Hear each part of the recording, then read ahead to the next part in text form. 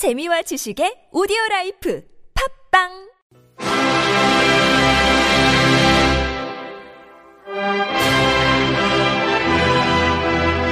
First, I would like to fall on my knees in front of the INS headquarters in Washington, D.C. to thank the organization for all its successful work on behalf of foreigners everywhere. I've been welcomed by INS representatives several times upon arrival at John F. Kennedy Airport, and each time was better than the last. Once, a jolly man in a turban stamped my passport after saying something incomprehensible.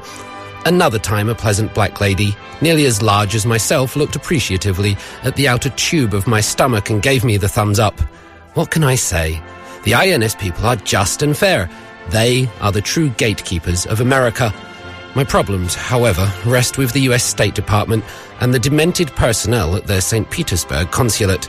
Since I returned to Russia some 2 years ago, they've denied my visa application 9 times. On all occasions citing my father's recent murder of their precious Oklahoma businessman. Let me be frank. I feel sorry for the Oklahoman and his rosy-cheeked family. Sorry that he got in my papa's way. Sorry that they found him at the entrance of the Dostoyevska metro station with a child's amazed expression on his face and a red gurgling upside-down exclamation mark on his forehead. But after hearing of his death 9 times, I am reminded of the guttural old Russian saying, to the kui, he's dead, so he's dead. This book, then, is my love letter to the generals in charge of the Immigration and Naturalization Service. A love letter as well as a plea. Gentlemen, let me back in. I am an American impounded in a Russia's body. I have been educated at Accidental College, a venerable Midwestern institution for young New York, Chicago, and San Francisco aristocrats, where the virtues of democracy are often debated at tea time. I have lived in New York for 8 years, and I have been an exemplary American, contributing to the economy by spending over $2 million on legally purchased goods and services, including the world's most expensive dog leash.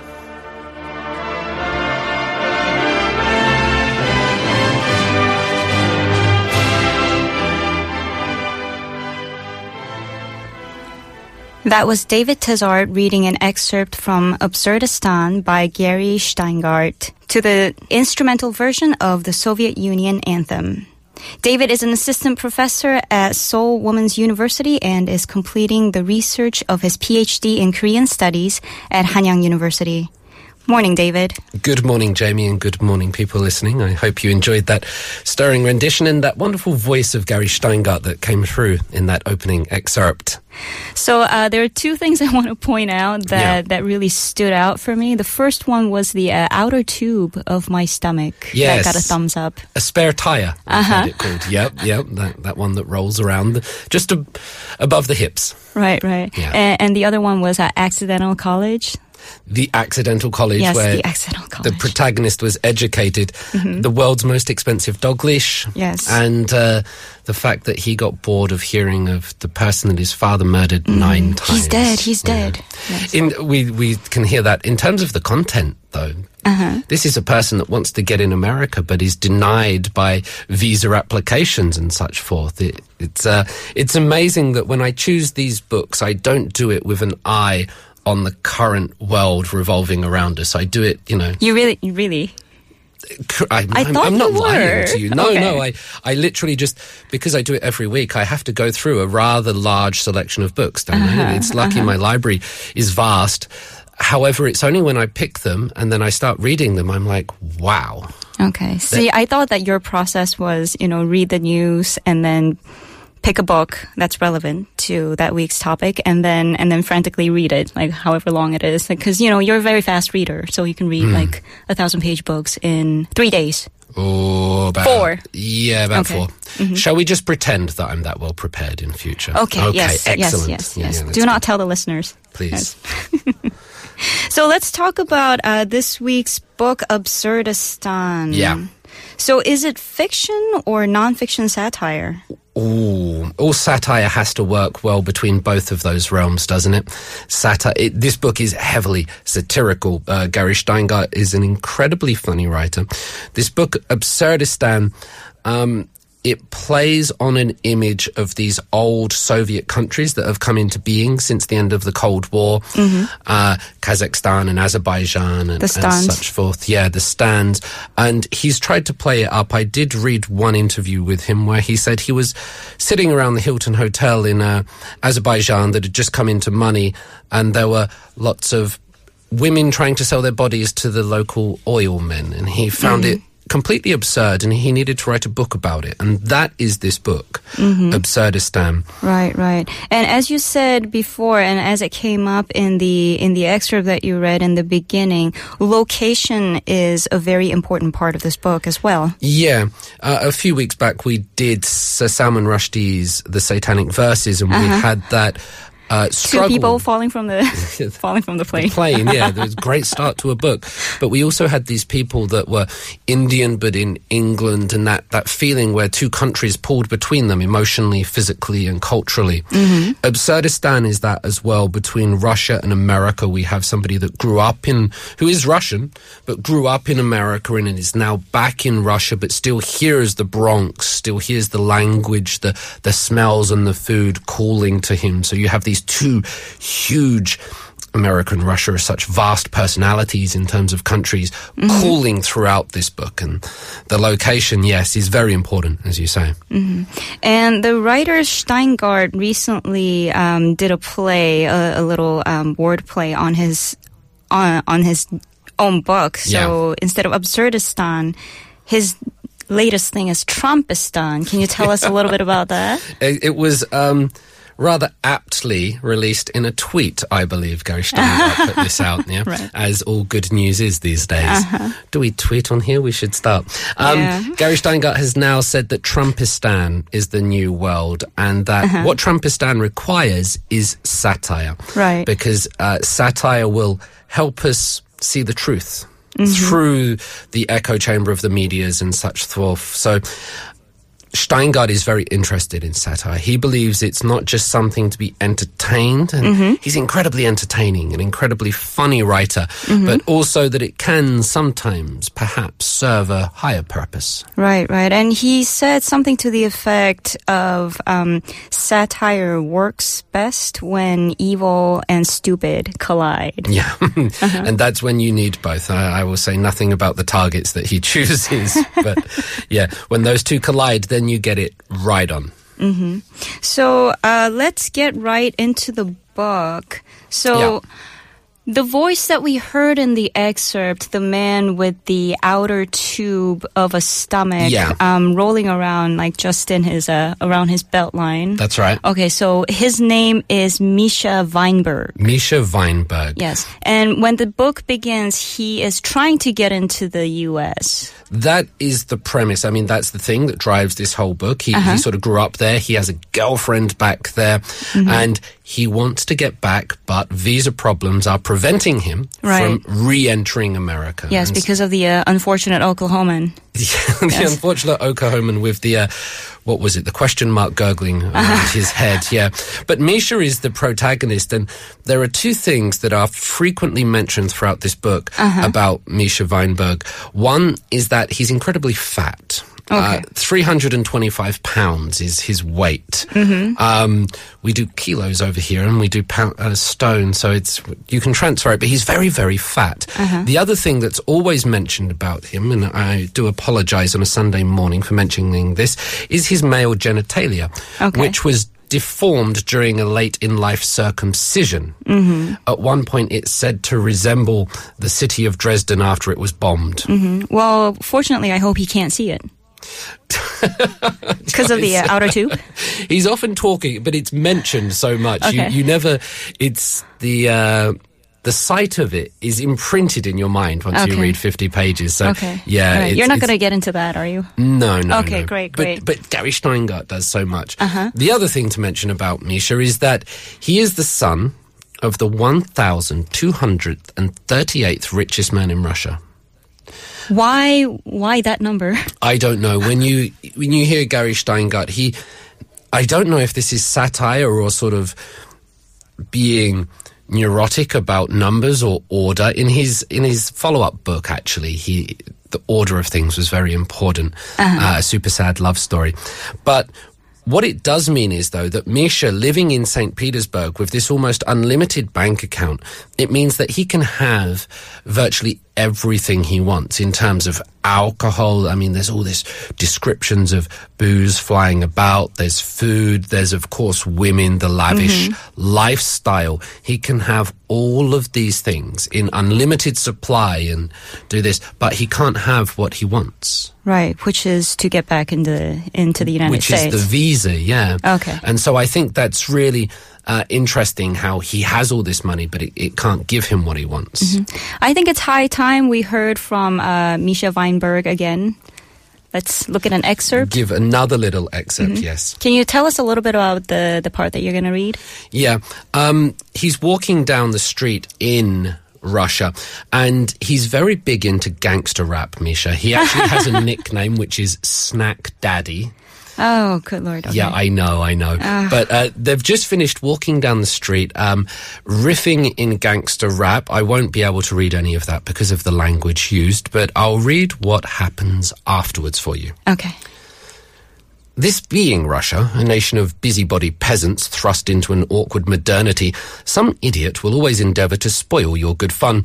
And so the neighbouring businessman, a sunburned mid-level killer, standing next to his pasty girlfriend from some cow-filled province, starts in with, "Now, fellows, why do you have to sing like African exchange students? You both look so cultured." In other words, like vile-looking yids, "Why don't you declaim some Pushkin instead? Didn't he have some nice verses about the white knights? That would be very seasonal."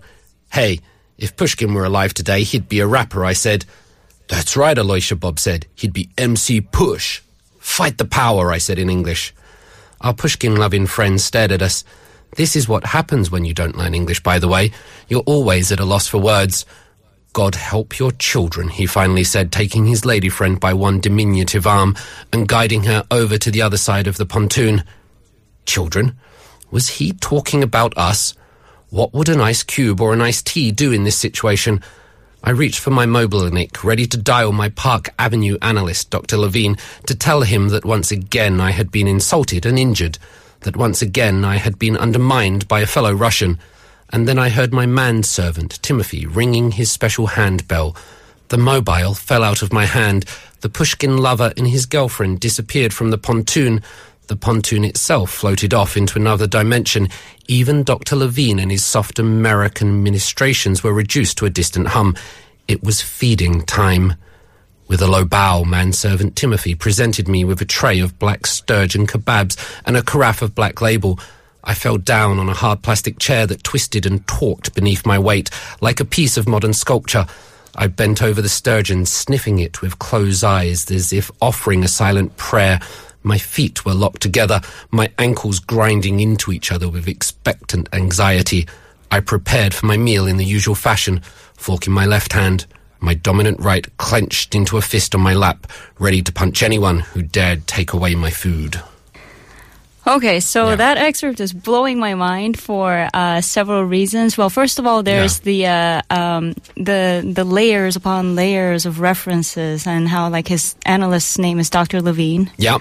Of course, it's Dr. Levine, and also like the many layers of elitism. Like one of the things that really stood out for me is if you don't learn English, you'll always be at a loss for words. Yeah. Yes, because that is the only language in which you can express things and be understood. Correctly, yes. Otherwise, you can't do the gangster rap, you know. And Pushkin would have. Right. Yeah, he would have been MC Push. Oh, my goodness. Also, was his... Okay, Snack Daddy... Yeah. Was his companion's name Aloysia Bob? That's right, Aloysia Bob. Yeah, he does have a few friends that go around with him, Misha, and they engage in this kind of language. When they do rap, it's actually very good. I'd say Gary Shteyngart does have, you know, for a small sort of white Russian Jewish man, he does have good flow. Right. He drops mean bars, people might say. Okay, I guess he couldn't resist the temptation of this challenge. Right, exactly. And it is interesting, you see in that short little thing about how you get the clash between Russia and America. You also get the clash between high culture and low culture, with the psychiatrists and the ice cubes. Right. And you also get this disappearance into food, where the book all of a sudden stops. The plot and what's happening as you're reading it just stops, and then Misha starts eating. And you get these sort of pages after pages of these descriptions. It's almost sensual or erotic in a way of him eating food. And it's, if you're a foodie, is that a word? If you're a foodie? Or a fan of mukbang? If you're a fan of mukbang, yes. They are rather strange cultural things, the mukbangs, yes. You will enjoy this book for those descriptions. Yeah. And of course, we have to talk about the sturgeon kebab. There you go. It's not just a kebab, it's a sturgeon. And the carafe of black labels, it's all put in big things. And that's why the sort of Tony Soprano analogy does come in rather well. So let's talk about the significance of food here. So he is definitely a glutton. What is Shteyngart trying to get at? Very interestingly, Gary Shteyngart is a very small man. And so what is he trying to get at? This must be part of him in his character. The more you read and you know the author, you know the character very well. So what is he trying to get at? He's probably trying to get at that he has an addiction to certain things, I would say. You mean Misha does? Yeah, well, the pair of them, I would say. But Misha, the character, he cannot not eat. Right, and it is almost a religious ceremony for him. Like he engages in it in a sense of in worship. You got it from that excerpt too. But it's all about eating and drinking a lot of this book. So my one advice on this, Jamie, would be don't read this book late at night when the shops are shut, because you'll be incredibly frustrated. You go to your fridge and you find very little there that resembles... There's no sturgeon kebab in my fridge. What's in the, sometimes tin Spam doesn't quite do it when you're that hungry. And he seems to, Misha, that is, seems to really embrace the largeness of his body. Yeah, and it doesn't seem to prevent him in terms of attracting members of the opposite sex. Or that is interesting. Yeah. Perhaps his bank account has something to do with that probably. As well. He is, after all, the 1,238th most wealthy man. That's it. In Russia. He does have that. I did read somewhere that he might have been based on a character in Russian literature which was called, if my memory serves correct, Obolov, who was a satire of the Russian aristocracy. He sat around on his sofa, and the first 50 pages is him moving from his sofa to his bed. Oh, okay. That sounds terrific. This is Misha, really. He's meant to embody a certain amount of Russianness where you can never quite get enough of it, and you're overdosing on things. So, what was the reception of this book like? We have this thing in England called Marmite. Are you aware of Marmite, Jamie? I hear it's an acquired taste. Exactly. Some people love it and some people hate it. And that's exactly what I found when I had a little look, about what people said about this, because some people glow about this and they say this is the funniest thing I've read since Catch 22, and they're laughing on the subway and they have to read it certain times so they don't embarrass themselves. And other people are literally quite angry that they spent money on this book. Oh, that's interesting. That the humor doesn't work for them. They find it, in a sense, infantile or perhaps base. Okay. Now, it is very interesting that Shteyngart is satirizing sort of these lower elements of culture, and there is that tendency where he could disappear into those vulgar things, but that's not the focus of the novel for me. There's a great way that he composes sentences. One of his heroes is Nabokov. English is not Shteyngart's even first language. Like Nabokov. Like Nabokov, and he does these wonderful, amazing sentences. So the reception with it has been mixed. The first time I read it, I was a little bit put off by it. I didn't quite find it funny, however. I felt the same the first time I read Catch 22, so maybe it's just... Maybe it's exactly like Catch 22. Yeah, acclimatizing to a voice once in a while. Well, thank you so much for the introduction. Can you give us a song before you go? Kate Bush, this video... as a young child, it fascinated me watching Kate Bush do this. This is Kate Bush with Babushka. Well, thank you so much, David, for coming in today, and I will see you next week. Thank you all. That's our show for this week. Thank you so much for listening. We'll be back again next Sunday at 10 on TBS EFM.